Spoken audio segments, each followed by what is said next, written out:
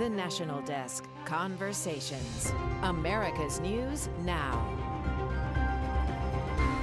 I'm Jane Jeffcoat, and welcome to episode 31 of the National Desk Conversations. Every weekday, we invite newsmakers onto our morning television broadcast to discuss topics everybody's talking about. On today's podcast, we revisit our conversation with Ukrainian parliament member Oleksiy Goncharenko. Right now, the Ukrainian people are fighting back, standing strong, trying to defend their nation and send a message to Russian President Vladimir Putin that they will not be taken down easily. Joining us right now from Kyiv is Ukrainian parliament member Oleksiy Goncharenko.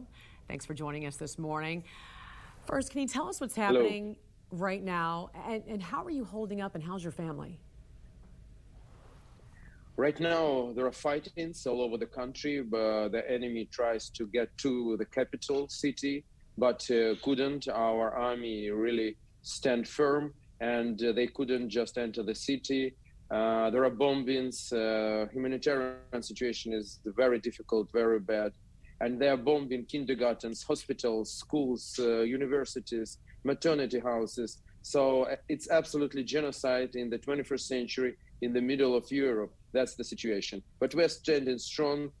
Just minutes ago, there was a meeting of Ukrainian parliament, and we made some new laws which are important for our army and for the society at that moment. So we believe that we will win, and really we are fighting for our home and for the whole free world. How far away are they from where you are located right now? Do you know? I think 25, 30 kilometers. And what are you doing at this moment? This must be, I can't imagine what this is like for you. This is so surreal to see civilians taking on Putin's army. I know many Ukrainians feel like this is their duty to protect their family, even if this means giving the ultimate sacrifice. And I understand you guys have stocked up on weapons as well. Yes, I am also joined Civic Guard, civilian militia. With the weapons in my hands, I am ready to fight for Kyiv if it will be needed. For the moment, the situation in Kyiv is calm, but everything can change. And if occupant will enter the city, we will fight with occupants on the streets, and we'll make hell here for them. Wow. And, you said 25 kilometers. You believe they're about 25 kilometers away, which is about 21 miles. As I'm talking to you, your demeanor is so calm right now. What are you feeling at this moment? There was at the beginning, the first days, there were a lot of concerns.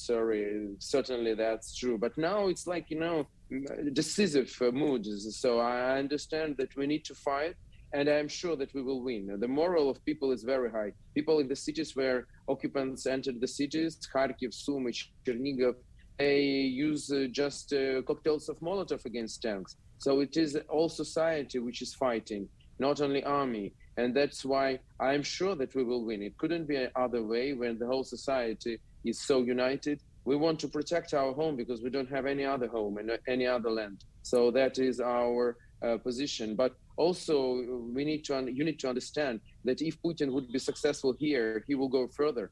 He's not going to stop. It's a real aggressor. And in reality, the Third World War already started. So we are now on the frontier, and we hope very much that our partners will help us to fight and to win. And there's so much bad information that we're hearing and that we're seeing right now, including the fact that Putin's trying to take out all forms of communication, which clearly is not working. Can you talk us through what you're hearing from other Ukrainians who are on the streets right now fighting? People are ready, because many people, especially women, children, elderly people, they left Kyiv and other cities which are in fighting or close to fighting. Many people are in the western part of Ukraine, which is calm now. So near 1 million refugees crossed the border. So that's the situation. But tens and tens of thousands of Ukrainians took weapons in their arms. Doctors, teachers, IT specialists, managers, just civilians, just ordinary civilians. But we feel that we need to do this because we need to stop the enemy. And what they are doing with these old bombings of residential areas, of using vacuum bombs, which is most powerful weapon after nuclear. They already use it against us in Kharkiv, for example. That's the second biggest city in Ukraine, 1.5 million people. That's something which makes us especially angry. And we understand that we are fighting not only just for independence, but for our lives. Yeah, and you just mentioned that you hope a lot of the Western nations can impose stricter sanctions against Vladimir Putin. What do you make? Yes. What do you make of the Biden administration's response to this invasion so far? What else could have been done to stop Putin? There are some strong steps, and we are thankful for them, and we appreciate them. And there is military help to Ukraine, but more can be and should be done. I would emphasize 2 points. First is ban on Russian oil and gas, because today it's full of Ukrainian blood. It's bloody oil and bloody gas. And ban on Russian energy will stop Putin, because 2/3 of Russian export is oil and gas. And that's nothing they have more. They are just a big gas station of the world. And second thing is to help us to close the sky, the non-flight zone over Ukraine. If American crew and pilots cannot be involved, give us please weapons, give us Patriots. We will do everything ourselves, like we are fighting for ourselves on our ground now. But we need weapons, and Patriots can help us a lot. So we desperately need it. So I address to you Americans, please ask your authorities, administration, congressmen, senators to help us. Just give us a possibility to fight, and certainly pray for us. And you tweeted something that stood out to me just yesterday. You tweeted, yesterday, twins were born in Kharkiv, a boy and a girl. Today, these babies are left orphans as their parents died under shelling. 2022, Europe. There are people who are ready to become a foster family for the little ones because we don't leave ours behind. What a powerful statement. What do you want Americans to know about the resilience of the Ukrainian people? The resilience is very strong, and people will never surrender. And that was the answer of our bodyguards on the Zmini Island when just several Russian ships, just imagine, against dozen of our guards on the small island in Black Sea, just a cliff in the sea. And they said to them, surrender. And they said to them, never. They said it in other words, but I can't use them in your life. And but they said, never, we will never surrender, against several ships, and they started bombing them. So just for your understanding, what is the moral in the society? So it is really very, very high. But certainly we need humanitarian aid, because many people are suffering now. Many people lost their homes.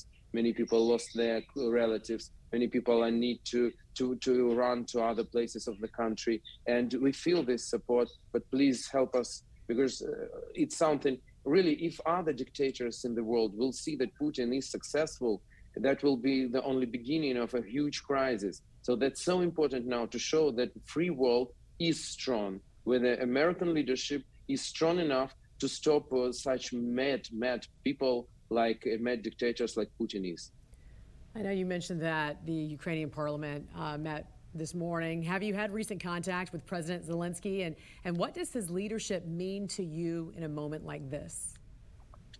I'm from opposition party. I'm not from party of Mr. Zelensky, but now everybody, we all are united, and he's our chief commander. We don't have any other, and his leadership is good. We are fighting. He is in Kiev. Nobody is running. We are ready to defend the city, the capital. Members of the parliament are ready to defend the building of parliament with weapons in their hands. It says something, yes. So, and the same with president. So we are absolutely sure that the country will not be decapitated. We have leadership, we have government, we know what to do, and we will do this. And more people now are coming to, are standing to go to army. So our army will go only stronger from time. And Russians have very big losses. Almost 10,000 people already killed. They are soldiers and officers, including senior officers. That's the biggest losses of Russian army from the Second World War. Just imagine, in Afghanistan, in 10 years war, Soviet Union lost 15,000 soldiers and officers. Now Russia already, just in 1 week, lost almost 10,000. Just imagine. Wow. All right, Oleksiy Goncharenko, wishing you the best of the best of everything right now for you and your people and your family there. God bless you guys. Thanks so much for joining us this morning. We appreciate it. Thank you so much. Thank you. That's episode 31 of the National Desk Conversations. Join me each weekday morning from 6 to 11 Eastern for the National Desk, America's News Now. Check your local listings, or you can stream it on our website, thenationaldesk.com. Our podcast comes out twice a week with fresh newsmaker interviews. The conversation continues. Until next time, from the National Desk, I'm Jan Jeffcoat.